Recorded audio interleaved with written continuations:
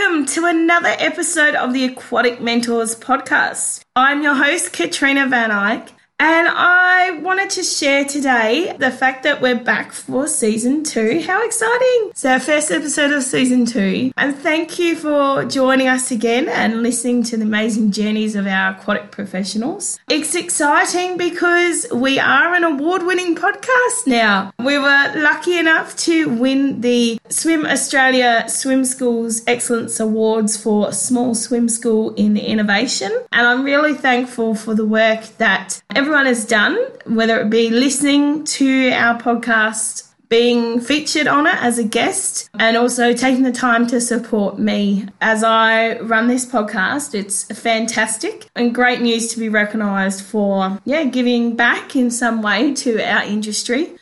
We've been through a lot last year and, it was a bit of a crazy year. And for Victoria, it's been a bit up and down as well this 2021. But we're surviving. We're getting there. We're getting through winter. And it is great to be back on board. It's taken me a while, but I've finally got everything sorted to be able to dedicate some time to the podcast. I also wanted to mention that out of last season, I've put together an ebook, and you can get the ebook. You can download it from our website, aquaticmentors.com.au, or also my Regional Swim Clinics website. So that's regionalswimclinics.com.au as well. You can download a copy of the ebook there, and in the ebook, I've put together all the main points that our guests spoke about last year. The best advice they will give new aquatic professionals in the industry, as well as anyone wanting to upskill and train through the industry. So really, I'd love for you to check that out and let me know what you think. It's been a labour of love, and I really enjoy going back over some of the episodes and really taking a time to note down what people have said and seen such a correlation between answers. So it's good to be able to put that in writing and bring it down into an easy format for people to learn from, and hopefully we can use that to spread the skills and training for those in our industry and help the new professionals coming into our aquatic industry. So jumping on today's episode, in this episode I interview an amazing professional who has had years of experience in the aquatic field as both a para swimmer and a diversity and inclusion expert. So please extend a big welcome to our podcast for Matthew Hannapole. Matthew has had an amazing career in swimming, representing Australia since 2010, collecting Paralympic gold and bronze at London 2012 Paralympic Games, World Championship bronze at IPC World Championships in Montreal, Canada in 2013, 3 gold and 2 silver and a bronze at the Paralympic Pan-Pacific Championships in Los Angeles in USA in 2014, and competed at the Rio Paralympics 2016 and Gold Coast Commonwealth Games in 2018. During his time in swimming, Matthew has taken many paid and volunteer roles of management centering around diversity and inclusion. In his current role as Diversity and Inclusion Coordinator for the City of Monash Sports and Recreation Department, Matthew has been one of the key players in developing a new program called Integrated Practical Placement, for the purpose of giving people with a disability a place to develop workplace skills. Matthew has also used his skills in conjunction with Swimming Victoria to put together the Diversity and Inclusion Committee, of which he is now chairperson. He dedicates his life to increasing the profile of Paralympic sport in Australia and the advocacy of people with disabilities, and developing an environment where everyone has a fair go in sport. Matthew's interview was recorded some months back, so please be aware that conversations in the interview will include topics that may have changed or be currently happening. Through today's episode, Matt shares some insights into his work, as well as his thoughts on swimming in Australia and where he sees swimming moving to in the future. Please share the hidden gems you find in Matt's interview on our Facebook page, Aquatic Mentors, and you will find all his contact details listed at the end of our show notes. If you want to share your aquatic journey, please contact me via my email, regionalswimclinics@outlook.com. That's regionalswimclinics@outlook.com. I'd love to hear your stories and be able to share them with our listeners. So let's jump in and find out more about Matt's journey in swimming. Matt, how did you start your journey in swimming? I started in swimming as every kid does in this country, as a learn to swim student. I must say as well, I was probably the student that you would remember that sticks his head under the water and not really listening to the teacher very often. I took to the water. And the reason I say that is that as a child with a disability, and my parent, my mother in particular, wanted to see me be able to achieve everything that is possible in my life. Now, for disability just generally, but also cerebral palsy, which is my diagnosis, there was a real push for me to have some time in the water because it's a great therapy option for lots of people, regardless of age or disability or impairment. And so my mum pushed me to see that happen. So from pretty much the age of 18 months, I was in the water, bang, straight in, and never left it to this day. But when we look at sort of competitive swimming, I started at the age of sort of 7, 8 at the Lilydale Swimming Club out in the far sort of eastern ranges of Melbourne. And I would stay there for about 5 years before getting to the stage where I needed to make the move to a high performance club. Lilydale is a great club for lots of different reasons, but I need to move to a high performance club to make the next move and to get an idea what it means to train like an elite athlete. And so I moved to Nunawading Swimming Club in 2010, and in the lead up to my first Australian team in Berlin. This was a junior Australian team to Berlin. And it was my first opportunity to go and understand what it means to be on the Australian team and be part of a really exciting group of people. That was my first opportunity, and really that's where I started. Wow. What an amazing history in swimming. And to go from there, simple beginnings, getting in because of therapy and making such a difference in your life, swimming has, and to develop to where you are now in your swimming career, that's absolutely fantastic.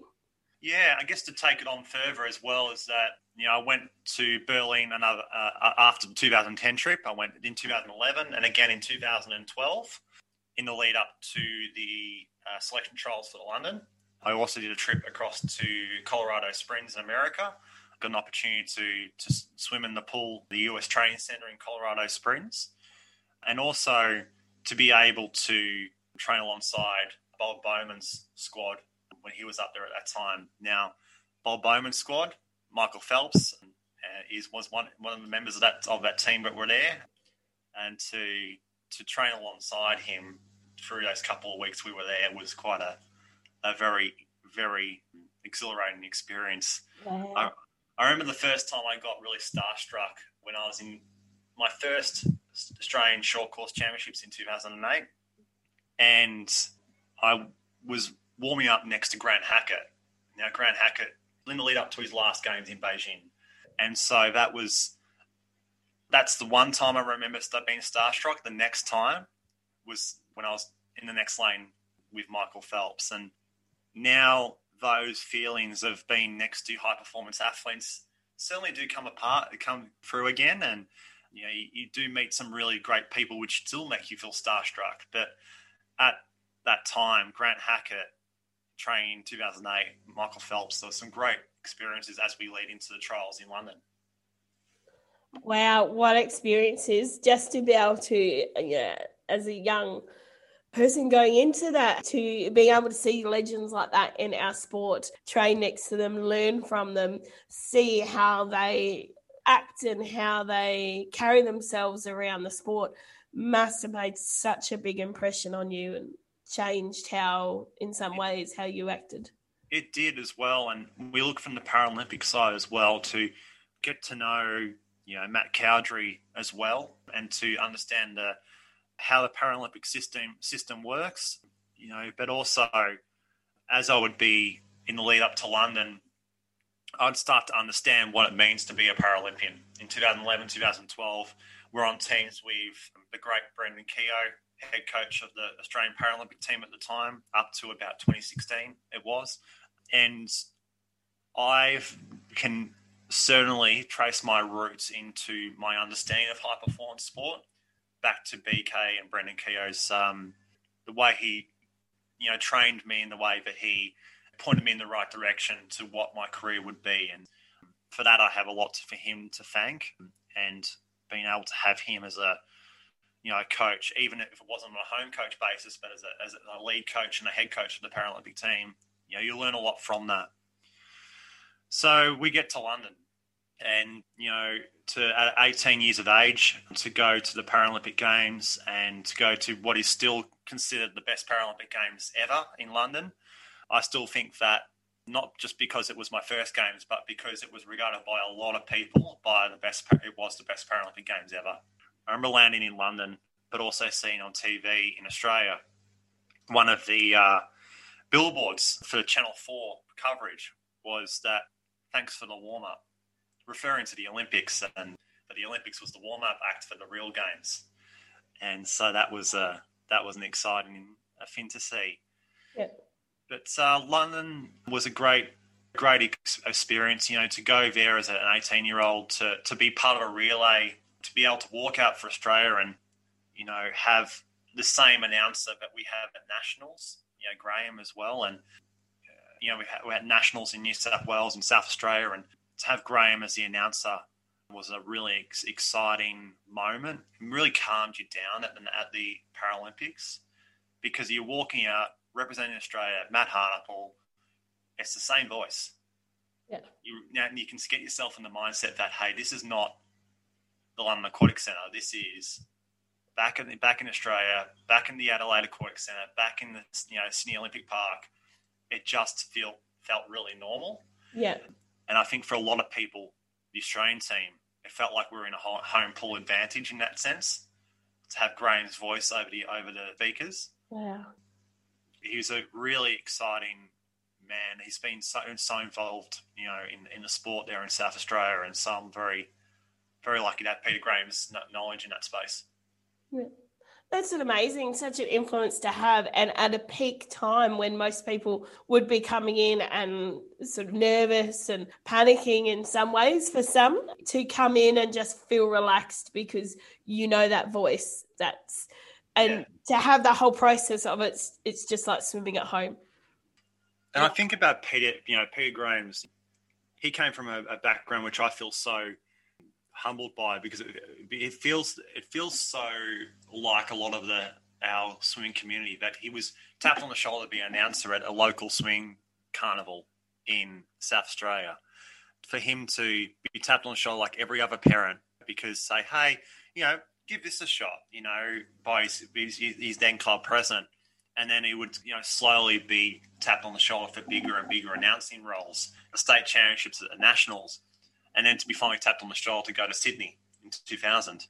His stories, if you have an opportunity to listen to Peter Graham's story as an announcer in this sport, it's something that I find incredibly interesting. But yeah, as I said, to walk out for Australia in the 100 backstroke in my first final and hear his voice, it makes it a lot easier.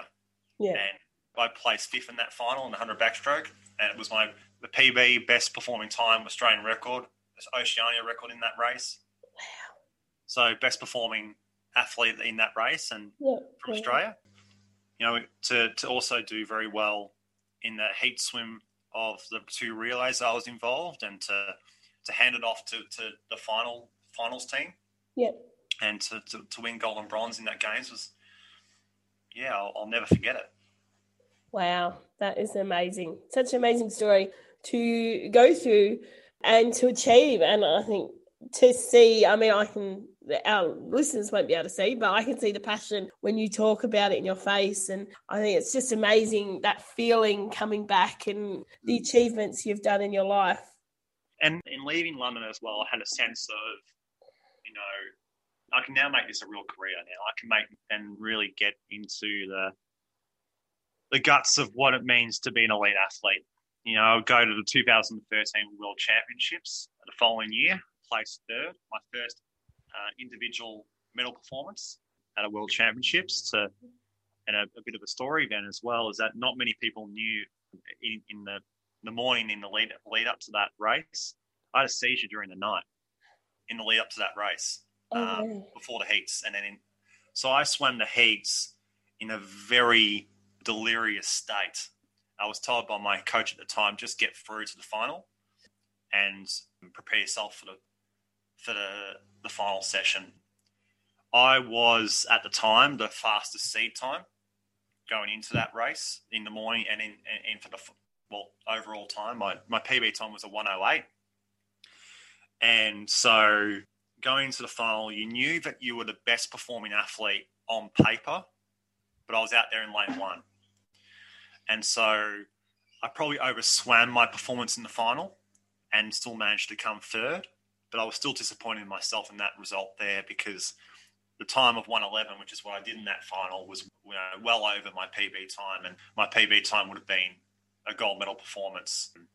So I still look back at that as a bit of an unfortunate situation. You can't change the medical sometimes. And when you're that fatigued after for those that do have seizures and have epilepsy, you would understand that you've got to take with what you can get the next day. I'd run a marathon during the previous night. That's what people say about epilepsy. So, we'll take what we can get from the 2013 performance, but would move on to Para Pan Pacs, multi-gold medal, silver, gold, bronze, the whole lot in multiple events at the Pan Pacs in Los Angeles in 2014. Yeah. But I'd come back to Australia in 2014 and need to have surgery on my shoulder. That's my biggest adversity, I'd say, in my career, is that my shoulder was really in a place where it needed to be reconstructed or give swimming away. The rotator cuff muscle had to completely come off the bone, and so it needed to be stitched back together.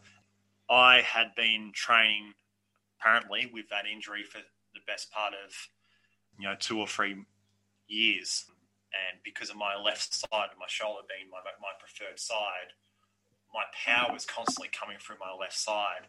So I was overusing it so frequently. I wouldn't get back to peak performance until about the selection trials for 2016.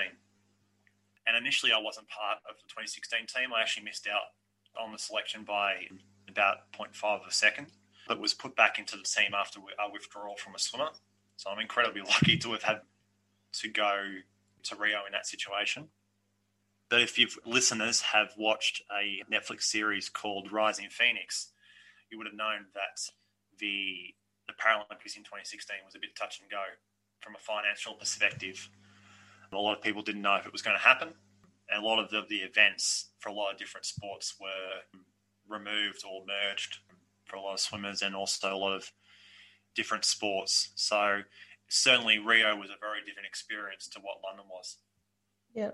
Wow. And I don't know if that's common knowledge for a lot, because I didn't know myself. I think it's amazing to go from a Olympics like London, a Paralympic, and then come into something like Rio where it's completely different and changed and you don't know what you're swimming or even if you're swimming. That would have been such a hard experience to go through and required you to pull on so much. Yeah. I think the team staff certainly kept us away from that knowledge as well. I'm sort of learning this knowledge in retrospect. Okay. And mind you, even as a Paralympian, watching Rising Phoenix on Netflix was a really insightful experience to learn a bit more about what was going on in the background during the Rio and London Games, for that matter. And so to come home, finaled in all my events in Rio, but no medals in championships. Did my fastest time in my 50-metre freestyle, broke my own personal PB time, Australian record, Oceania. So my 50-metre times and my 100-metre times were as good as it could be. It's just probably the longer events and my other strokes weren't to scratch. We'd really focused in the lead up to Rio, given my shoulder was only just coming back online, that we only had to really focus on the sprint events because of my training levels and that sort of thing. So come back from Rio, really decided to push on again for another 4 years. And that I took probably about an extended break from that, from swimming, to get an understanding of what I wanted to do. Took up a casual lifeguard role somewhere and did that for over the summer after Rio. And then after the summer of lifeguarding came back. 2017, a bit of a quiet year, didn't go on any teams that year, just, train at home and get involved in, other things within clubs and swimming on a domestic level, and then came back on the international scene for 2018 for the Commonwealth Games. For those of your listeners that aren't aware, the only championships where the Olympic team and the Paralympic team come together is at the Commonwealth Games. So, and a lot of people have said that, why doesn't the Olympic and Paralympic team always be together? That's true inclusion. Why isn't the Olympics and Paralympics together at the same event? Simply, it comes down to scheduling. To schedule that many events in that period of time to make sure that all athletes have peak performance, that's the reason we're doing that. But for when there is a limited events option on the Commonwealth Games for Paralympics, we are allowed to have a smaller team and we're able to have some selected classification events. And so I was part of that team and I was incredibly grateful to be part of that home games team. Wow. So much experience and so much diversity, I think, in the teams that you've been on, the competitions you've done, but also the way you speak about your achievements and your races. It's just amazing to see the understanding. And I suppose that comes with all high performance swimmers, that, how you look at your races. And, you learn this over time. When I was a kid, you're just a kid in the pool. You'll learn to love it. But then it becomes more of a passion and it becomes a little bit of a job, but it's a job you love. One of the things a lot of people really don't recognise is that a lot of athletes don't have many great job opportunities post-career because all they've done is swimming. They may have done a university degree possibly to keep their mind alive beyond swimming, but too often swimmers come out of the sport without any job experience. And in some way, that's why I did that lifeguard stint after Rio, was to put my toe in the water of having something other than swimming on my CV, which leads me to the role that I am in now at Monash. But I'll get to that later. I think to be part of an Australian team on home soil, to walk out for Australia at the opening ceremony, because I hadn't been to any other opening ceremony at London or Rio, it was a really, truly amazing experience. It's exhilarating. The hairs on your neck stand back even today about that. Every time I watched a video that I took, with your phone as well, you have on from walking out on the opening ceremony, I look at that every so often, and watching that again just makes your hairs on the back of your neck stand. And I have loved my entire career that I've been part of, and with Tokyo sort of up in the air at this stage, some people say it's going to happen, some people say it won't. With my professional career now, I'm starting to feel a little bit more comfortable moving away from competitive swimming now. I think that I found a new love in being involved in, programs, essentially standing on the other side of the fence and empowering more opportunities for people of disability in Paralympic sport, where I didn't have that myself. We're now in a position in Paralympic swimming, in inclusion within sport and recreation, where we can really challenge the norms that we've been living with for the last, ever since I've been alive. So that's something that I'm really keen to do now. I've never formally said I'm retired. I think I probably just can safely say you won't see me on the international scene again. It's more just you'll see me at nationals, you'll see me at states, you might see me at a couple other competitions here and there, but I think safely you can say internationally, you may not see me out there because the commitment that's required to be an international athlete, I can't do that with the sort of work that I'm doing with Monash now. It's now starting to become more of a priority for me. And I recognise that, but my shoulder is now coming up as another issue yet again. And so that there's a couple of things that make me more comfortable even more to start moving away, at least from the international stage. I really like that. I like how it's that next step in life, moving on realizing your other passions, but being able to put what you've learned through swimming back into swimming. And I wanted to touch on that a bit more, but just quickly, first I wanted to ask about being a lifeguard with a disability.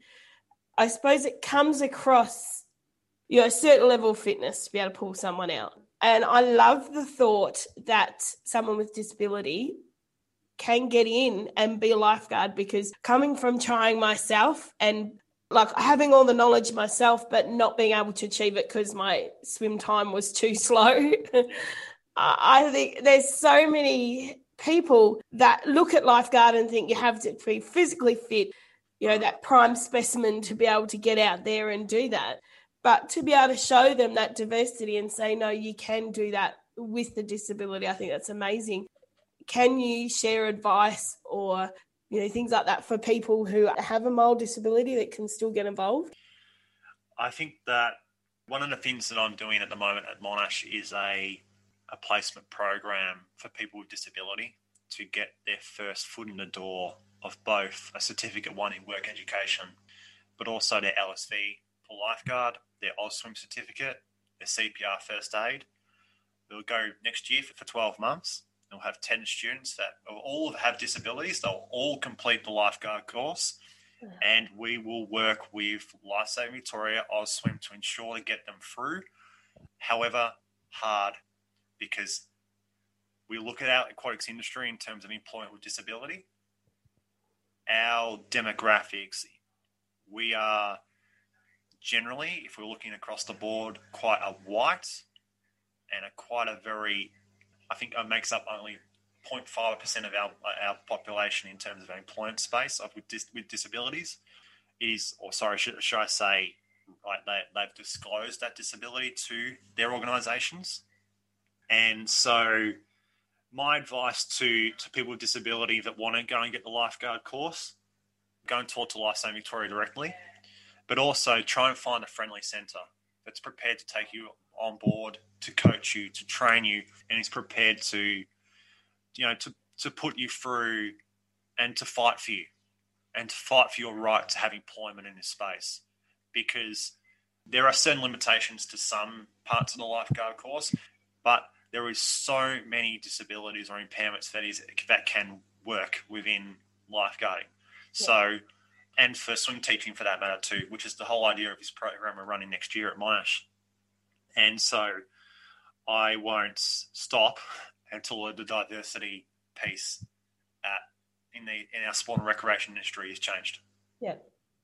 I won't leave this industry. I won't stop I am fully committed to being disruptive in this industry to make sure there's change in that space. Wow. You heard it here first.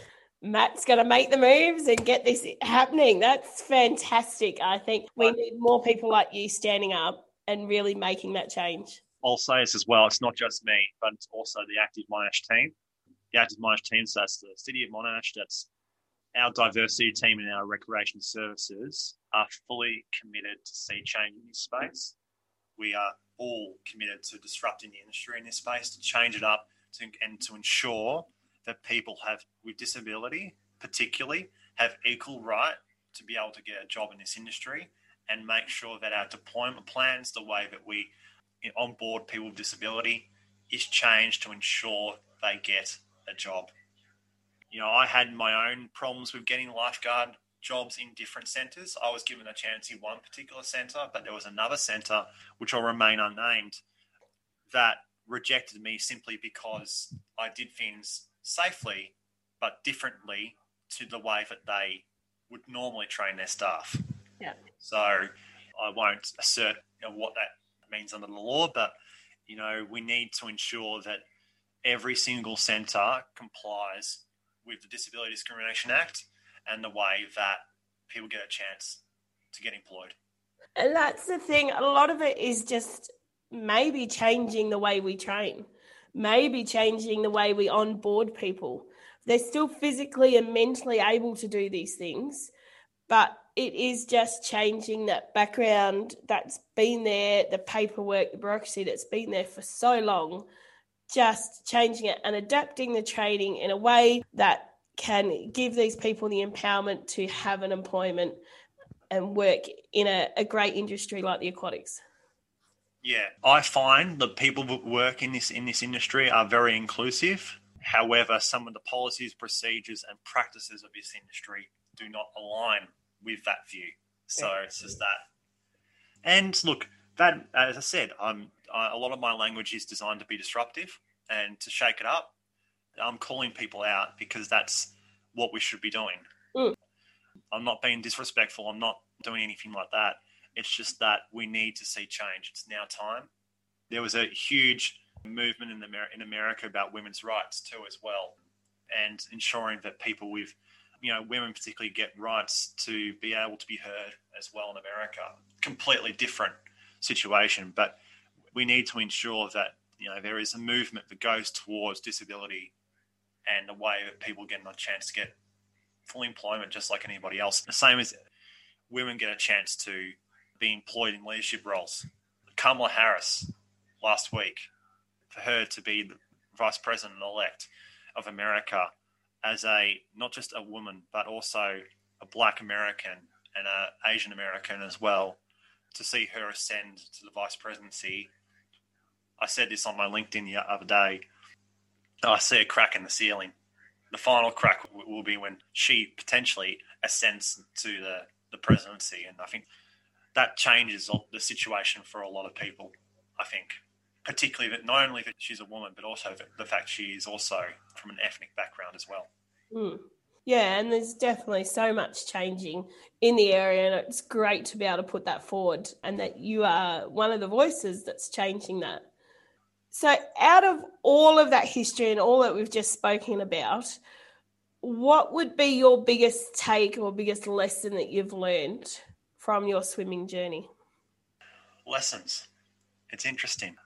I feel that one of the biggest lessons I've learned is to ensure that I've always been able to get the opportunities that I have the right to have.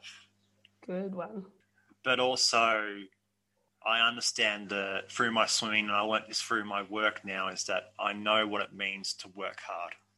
I learnt that at Nunawading. I learnt that at the AIS when I was in Canberra as well. And some of those skills and some of those things I learned around accountability, respect, and teamwork were probably some of the things that came from my swimming career. And I can apply that now to the workplace. I'd say that that's probably some of my learnings, but also learning how to educate people in a way that is respectful and can come across in a way that goes, yeah, it's time. It's right to do. I've learned that confidence over time. That's not something that's been happening, since I was 12 years old. I wanted to change the world. I think that more recently in my Monash role, I've been able to gain the confidence to be able to change a culture within that organisation, which is, as I said, an industry which is at its general core not as inclusive as we would like. Yep. So we're able at Monash to be able to be a bit of a leader in that space to change what is expected. And we need those ones that stand out and take the bull by the horns and get the industry happening, because that's how industry change is made. And I really like those connections on your lessons, but they're life lessons as well. Mm. And I really like how they connect with disability too. It's not just in my view, having a mild disability, it's always given me, I think, being around disability, the empathy to understand people's feelings a lot more and to understand people's backgrounds a lot more and be willing to learn those things. And I really think that's an advantage with disability. And I think it makes you more mature in a way, because you can see that part of people. You're not just glossing over them. You're understanding where they come from and what's happened to them. And I think that's really shown in your experience as well. And I sort of sit here and, I sit in a lot of recruitment panels for a lot of our staff now. And that's designed to be able to change the makeup of our staff cohort to be more inclusive, but also to peer it to be more diverse. Now, Monash obviously is the second or possibly third most multicultural local council area in the state. If we don't have a workforce that reflects the community, we are not serving our residents the way we should be. Yeah. They should be able to hold a mirror to our staff and it looks straight out to the way that the community looks like. 13.5% of our residents are people with disability. Just a tick over 50% are born overseas. Our makeup of our staff should be exactly the same. Now, we've got a very good multicultural workforce at Monash. We do. However, in terms of disability, we don't even hit the 13%. It's me and one other staff member at this stage. And that will change with the program we're running next year. But the idea of quota targets as well, both on all different cohorts, women, age, disability, is something that might be needed. It shouldn't be needed, but the way that unconscious bias goes in a recruitment panel as well, which is not just at Monash, this is in business in general. You know, we need to put ourselves in the way we recruit to ensure that we're able to have a workforce that reflects the community. That's your tagline. You know, that'll be up in lights for our strategic plan coming up in a couple of months. And to have a workforce that reflects the community will be a bit of the buzzword, hopefully, for the industry going forward. Yeah, very true. That's definitely what we need. And I think looking at all your highlights in your career that you spoke about, is there one that's been the biggest highlight for you, or is it just accumulation of events and races and that you've been part of? When you talk about highlights, I think walking into the stadium, both at the closing and opening ceremony of the Gold Coast Commonwealth Games, home games, not even my races, but the opening and closing ceremony, I think that was pretty big. I think home games, Commonwealth Games in general, it felt awesome. I think that really goes up there in my career. I think that certainly the gold medal has to be there, you know, for obvious reasons. But the people you meet, the people you see, and the people you get to know on these trips still remain quite a big highlight of what I do. You know, people I can go and see in Germany and Ireland and in the UK, popping for a coffee or to have lunch or stay a few nights. You know, that's, you know, post-COVID, you know, hopefully is possible. But it's just something that those are where my highlights sit. But I don't think it's something that is formed over one particular moment beyond those. I think it's something that's formed over a long time. And it informs my decision-making on the Swim Victoria board, but also in my role at Monash and all the other things that I'm involved with. Yeah, I think that it's provided me with a sense of a viewpoint which I may have not had if I was not a high-performance athlete travelling overseas. And I really like that because it's something that's become quite prominent in this podcast, especially when I talk to high performance, whether it be coaches or swimmers, is the fact that a lot of their highlights in their journey, you know, as a pedestrian in the sport, or you sit back and you think, oh, it would be those races and going to the Olympics and, you know, winning the gold medal and things like that. But a lot of the time it is the fact that walking out into the crowd for opening and closing ceremony and just those steps that are involved in the process of achieving that gold medal performance. Yeah. I really like how it is not just about the final result, it's the process building to that. And as well, I think that we come home as well and the coaches that have coached you along the way, my current coach, Matt Bellavaggiani at Camberwell Grammar, Michael Skrodsky, who's a coach at Doncaster now, but was my previous coach at CA Tritons before he moved to Poland and came back. People like Amanda Isaac, Rowan Taylor, these are some really big names in our sport, but they are incredibly talented individuals and they have formed a lot of my personality as well. I remember Matt saying to me, Matt, my current coach, so there's Coach Matt, Swimmer Matt at the club. It's very funny around that. But one of the things that I really enjoyed and hearing about was that I walked into the front door of CA Triton's Kerry Grammer when I first moved to the club, and their first thoughts were, "Oh shit, how do I coach this kid?" I wasn't a kid then; I was well and truly an adult then. But how do I coach this kid? Because I don't know much about disability. I don't know how much to go about that. Yeah. And I think that Michael felt the same way when I came on board, and they threw me a couple of test sets, did reasonably well. I was about 30% slower on my time cycles other than the rest of the group, which they modified the sets to. So rather than doing 100-meter test sets, I might do 75 because we had a short course pool, and I'd do different rotations. But I find that that sort of thinking and reaction to a person with a disability coming into your pool is consistent across the state in terms of coach knowledge and initial reactions. So with what we're doing with Swim Victoria, I think that's pretty core as to what we want to achieve and change, is that when someone with a disability walks in through your front door of your club, you are able to adequately coach and understand how to support that person without question. Yeah, that's great. And not have that oh shit moment and this poor swimmer standing there going, well, I thought you might be able to help me, but maybe not. And I'll say as well to your listeners as well, and I understand I work with a lot of parents as well. Every single parent of a child with a disability has gone through that process of feeling that they have to coach the person that's taking their kid along the way.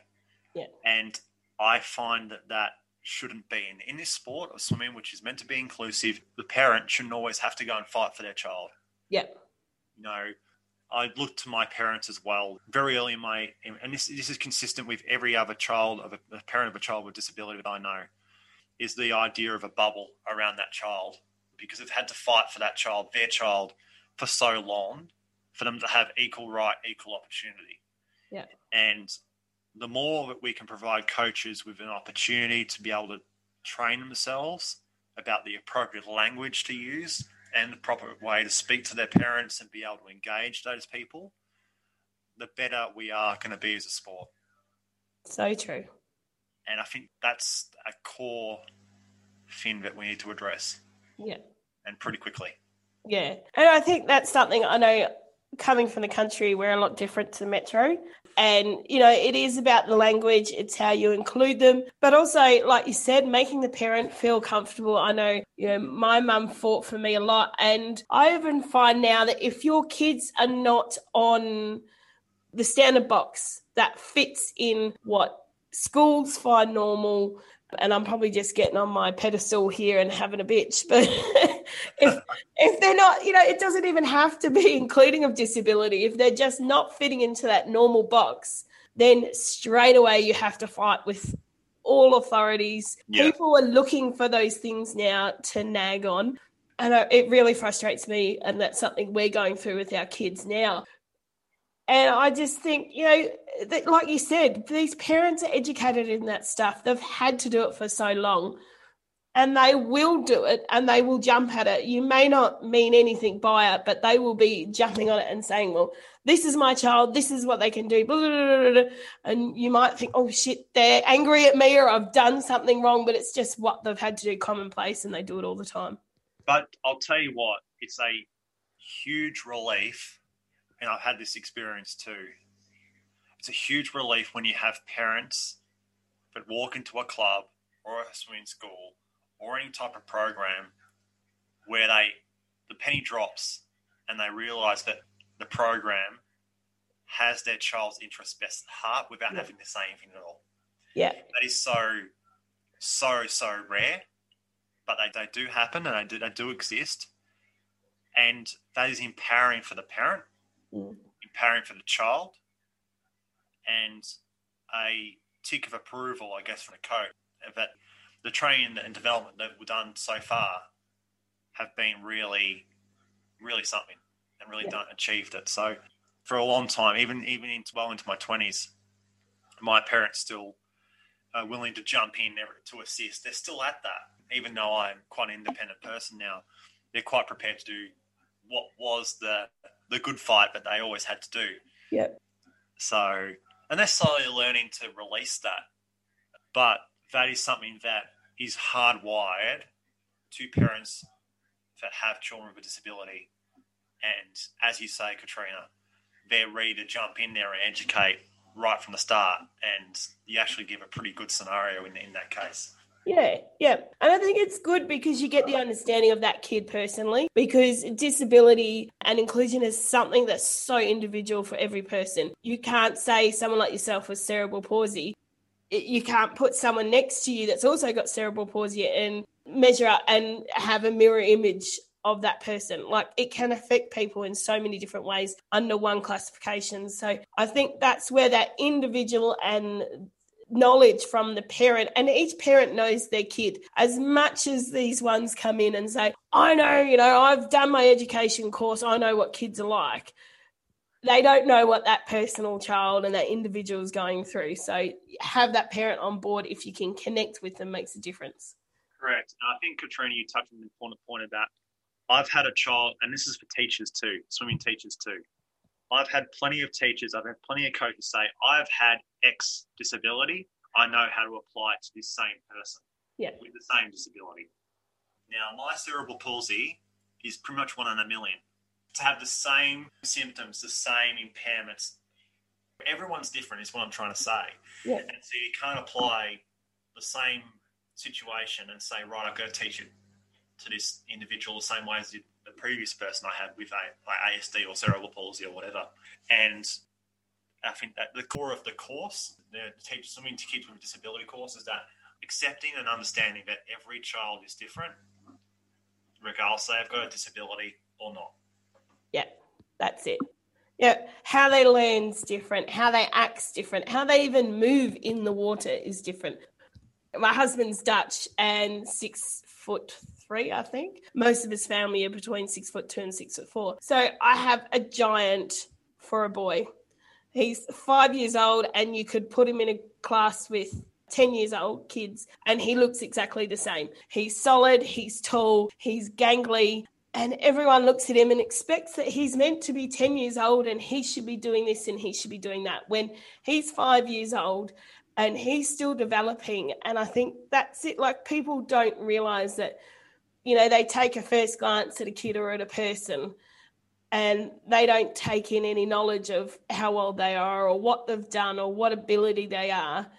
And they don't understand that they've got to talk to and teach those as a broad group. And I understand you're going into a class with 25 kids. You can't individually make it. And we're lucky in swimming where, we've got such small class sizes, we can work individually.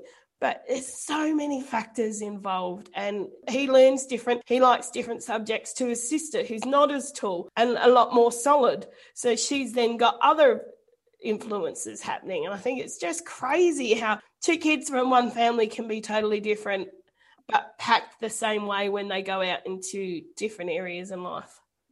I think you very much hit the point there. And, my feeling is as well is that there's still a lot to do in that space. And, I've said this so many times, is that, I had a coach that had a cerebral palsy, high performance athlete, mind you, classification S8 in swimming, and said that I've coached cerebral palsy, I know how to coach you. Now, I'm 2 classifications lower than this person. Yep. I am completely different to that individual.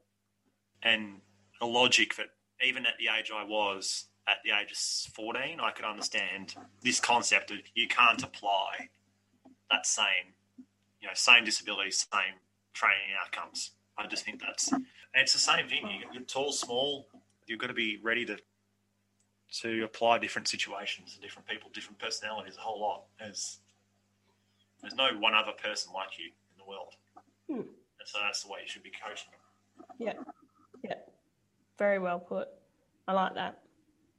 So you've spoken about a lot of your coaches and a lot of people involved in your journey. and how they've mentored you through and how they've developed you as a person, as a swimmer. Is there anyone else that stands out in your journey? I think there's a couple of people, like up until pre-COVID as well. I had a training partner in Liv Dendorfer and a number of other training partners along the way, at Lilydale, Danny Elgar. People's names you may not know, but they're people that I really looked up to and are genuine friends to this day. And I find that, the people you train with as well, not just your coaches, can be a real influence in who you become. Mm. And they say, the people you're around as friends as well genuinely do influence the person you do become. And even at work, at Monash, Shannon Stab, my manager, Shannon gave me a role at Monash when I had, little to no experience of aquatics management. But I knew how to apply diversity and inclusion in a sport environment to that. And she taught me from the ground up how to be a manager. Wow. And I feel that however long I sit under her, she's with the organisation, I'm working in that situation, I'll be forever grateful for the way that she's coached me. And I say coach, I don't say manage, because that's something that's so key into becoming a good leader, is you're able to coach and foster their growth as a person. Yep. Not to micromanage, not to do anything other than that. And I find that, I've said this to her many times, is that privately, is that she really is one of the better people I've sat under in terms of coaching. And again, I come back to coaching rather than managing, because it's not a manager employee relationship. We make decisions together on inclusion and diversity policy. It's not like, you must do this, I want you to go and do that. It's like, what do you think about this? Let's make that decision together. And I'll throw her something and say, what do you think about this? Is there anything else I should be adding? Not a manager-employee relationship that would be very typical. And so from a business point of view, but also on a friend level as well, Shannon's been a really great person too. And it's amazing to have that respect between each other, that she's been able to share her wisdom with you, knowing what you can bring to the role and seeing those talents you have, then to know that, okay, these are the little bits that we've got to work on to bring you up to speed to be able to work in the business. But then respecting what talents you have to be able to learn from you as well. And they do say with mentors, you actually learn more from your mentees than what you actually give them. So I think that's fantastic that she's taken that time to really respect your talents as well. Yeah, and over the years, I've had different leadership styles in terms of coaches, and I think I best respond to collaborative relationships when you've got your manager or your coach. I've had a manager my entire life, as in a coach. That same employee-manager relationship is the same in swimming. I want you to go and do this set. I want you to go and do this swimming. I want you to go and do this, and this. So, I've had a manager my entire life in that sense. But I responded to coaches the best way when it's a decision you make together. Yeah. Many coaches I've had some coaches that are more authoritarian in terms of their style, and I don't respond well to that. It's been never the way I do things. No, but having said that, I respect that some people have an authoritarian style, and you've got to work with that. No management style is better than the other, but there certainly are some that suit individuals better than others. Yeah. And I think also it comes from wanting to be involved in your own career and what you do, and to be independent enough to be able to make those decisions. And, I think that Shannon really, I have a lot of loyalty to this role because of the manager I have. Yep. That's just how I say it. There's certain other opportunities that have come up along the way, and I've turned them down because I feel very comfortable where I am. Yep. A lot of people say, send me an email saying, hey, you'd be good at this job. I have no interest in moving. When you love the people you work with and you love what you're doing, you have, regardless of the amount of hours you're doing, there's no reason to move. That's right. And that's what we still strive for, isn't it? To be able do what we love and love what we do, and you don't work a day in your life then. That's exactly right. You're the epitome of that. I'd say when I first got this job about 2.5 years ago, I didn't see it as a job. I didn't see it as I don't care about the money at all. I would do this for nothing. The job I do today and the things I do for nothing. People say you got to earn your bread somehow, and that's fair enough. But I would like to buy a house one day. But at some stage, I don't really care about what's coming in. I care about the impact I have on the people that these programs I set up are designed to do. Yeah. I intend to change people's lives with the programs we do, and also, as I say before, really shake the industry up. Yeah. Wow, that's amazing. Such insight, and to be so young to have that as well. That's fantastic. One day I'll be able to stand up at a conference and say this sort of stuff as well. And, I look forward to the day when Shannon and I can sit and have a conversation like I'm having with you and be reflective of what we've achieved in the last 3 years to date. But what I would imagine is got a couple of years, many years still to come, where we can sit and reflect on what we've done in this era. We talk about this being an era because there's been so many changes in the diversity and inclusion role, my current role, in previous years. And so to be able to go through this era of Shannon and myself in this for Monash, it will be good to record that somewhere, somehow, with a conference note, to sit there and have a conversation for the best part of an hour and just talk about what we've achieved, because I feel like people can learn from that. I look forward to the moment when we can do that. It'll be a bit of a culmination of a lot of things we've done. Yeah. It'd be amazing to see that journey and to be able to share it for people, like you said, to learn from.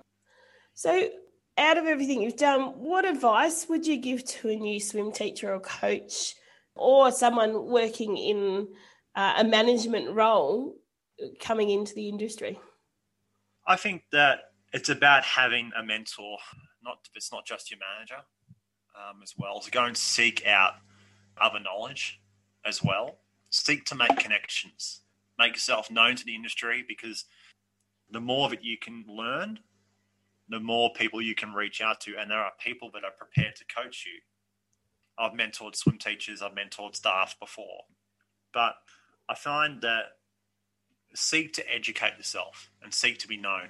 I think that's the best way of doing things, and be part of a change. Doesn't matter what that change is, but seek to have a job that's not just 9 to 5, clock in, clock out. Seek to make a difference. If you're not doing that, you're probably in a job that's probably not best for you. Yeah. Because you need to have a passion, you need to have a desire. But I believe that you should be in a role where you believe you can make a change to someone. Well said. Very well said. And hopefully we can all have that chance as swim teachers, coaches and managers to be able to bring that to fruition. And for swim school managers as well, it's looking at your program and saying, am I just doing core business? Am I doing the best for my community? Yes, good to make a profit. Always good to make a profit. Yeah. Always make a profit. I'm not averse to that. But make sure that you should be also doing things that change lives of people. Yeah.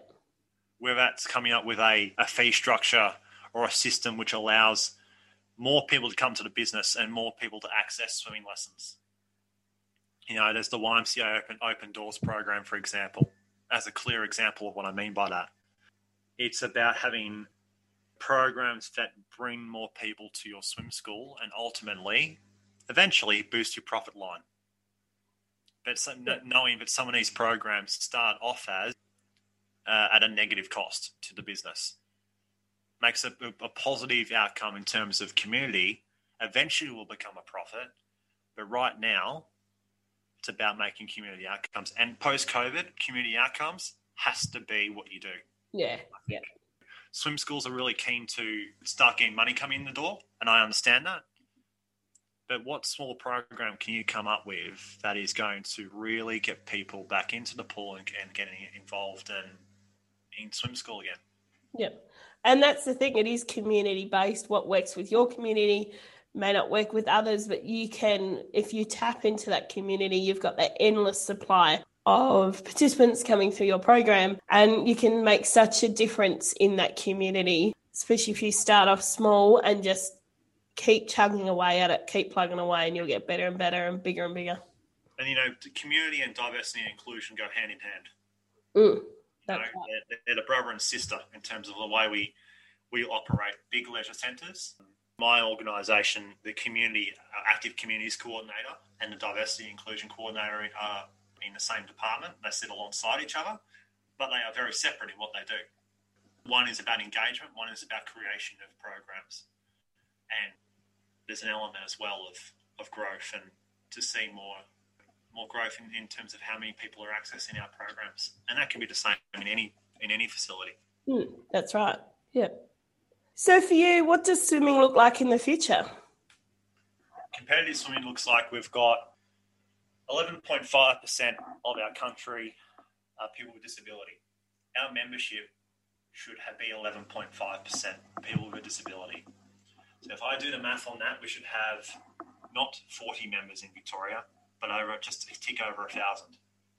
If I was to apply that logic, something like 40% of people in Australia are born overseas. Our membership needs to look like that too. And so I think that for me, the future is to have a membership that reflects the demographic of the country we live in. And from there, we create programs which further engage those people. It's not about high performance. It's not about, but right now, post-COVID especially, and that's what we need to look at in the next probably 18 months to 2 years, or even beyond that, is to focus on baseline level programs to get people to love swimming again. Yeah. Remember what swimming was when you were a kid, and when certainly 15, 20 years ago when I was a kid too. I remember about Interclub and doing head-to-head racing with other clubs that are local to you, which is a huge part of regional events as well, and certainly doesn't happen as much in metro as it used to do. I think that we just need to go back to basics. That's the future of swimming in very much in the short term. Yep. But in the long term, looking at diversity and inclusion and looking how we can apply that to our sport, and the similar can be said about the swim school community as well. Yeah, I really like that. And it is getting back to basics just to get us back out there. And then how can we include everyone into our sport to, generate numbers and generate that participation, but wellness for everyone and the water safety for everyone as well. Yeah, awesome. So last question I'm going to throw at you. How can we as an individual and an industry promote and develop Learn to Swim and the competitive swimming to encourage more participants, but do all of that with less funding? My response. For those that are listening online, I've looked away from the camera and started to be very perplexed on that question. It's a good one, just to end it. Throw you off. Look, it means, I think I've answered this question in the previous statement, is that it's very much about looking at what can be done at low cost to engage your community. And there are a lot you can do on the smell of all your rag. It doesn't need grant money to do this. People use grants as an excuse to go and do something. Go and do something because it's the right thing to do, not because there's a grant out there or there's something available to you. So let me say this, is that's really important, that do what you can with the resources you have to engage the community, and then use grants to be able to turbocharge your initial thinking. Well said. Because a lot of what grant or programs look for is, what do you have established and what can you use this grant money to build on top of. So having an established program of some description that is along the same lines as what you're applying for helps immensely. So grant money very much is used to turbocharge what's already in existence. So I think that's, for me, my suggestion on that. I don't know if it's the right answer, but I think that's getting close to it. That is a really good answer. I think one of the best I've had. I really like that. It follows along the same lines of what a lot of people said, of just getting out there, seeing what your community needs and developing something to engage them, but just giving it a go, using the resources that you have, like you said. And then on top of that, being able to boost it. It's really good to think of grants in that way instead of trying to quickly put a program together and, when a suitable grant comes up, or have a program and then go and try and search for a grant that matches it, because they never do. Perfect. Well, thanks, Katrina, for having me. A really great chat, and hopefully we can do it again some other time as well. Yes, definitely. There's so much more we can cover, and I just thank you so much for sharing your wisdom with everyone. I have learned so much myself, and there'll be a lot more that people will bring out of this. So thank you. Thanks, Katrina.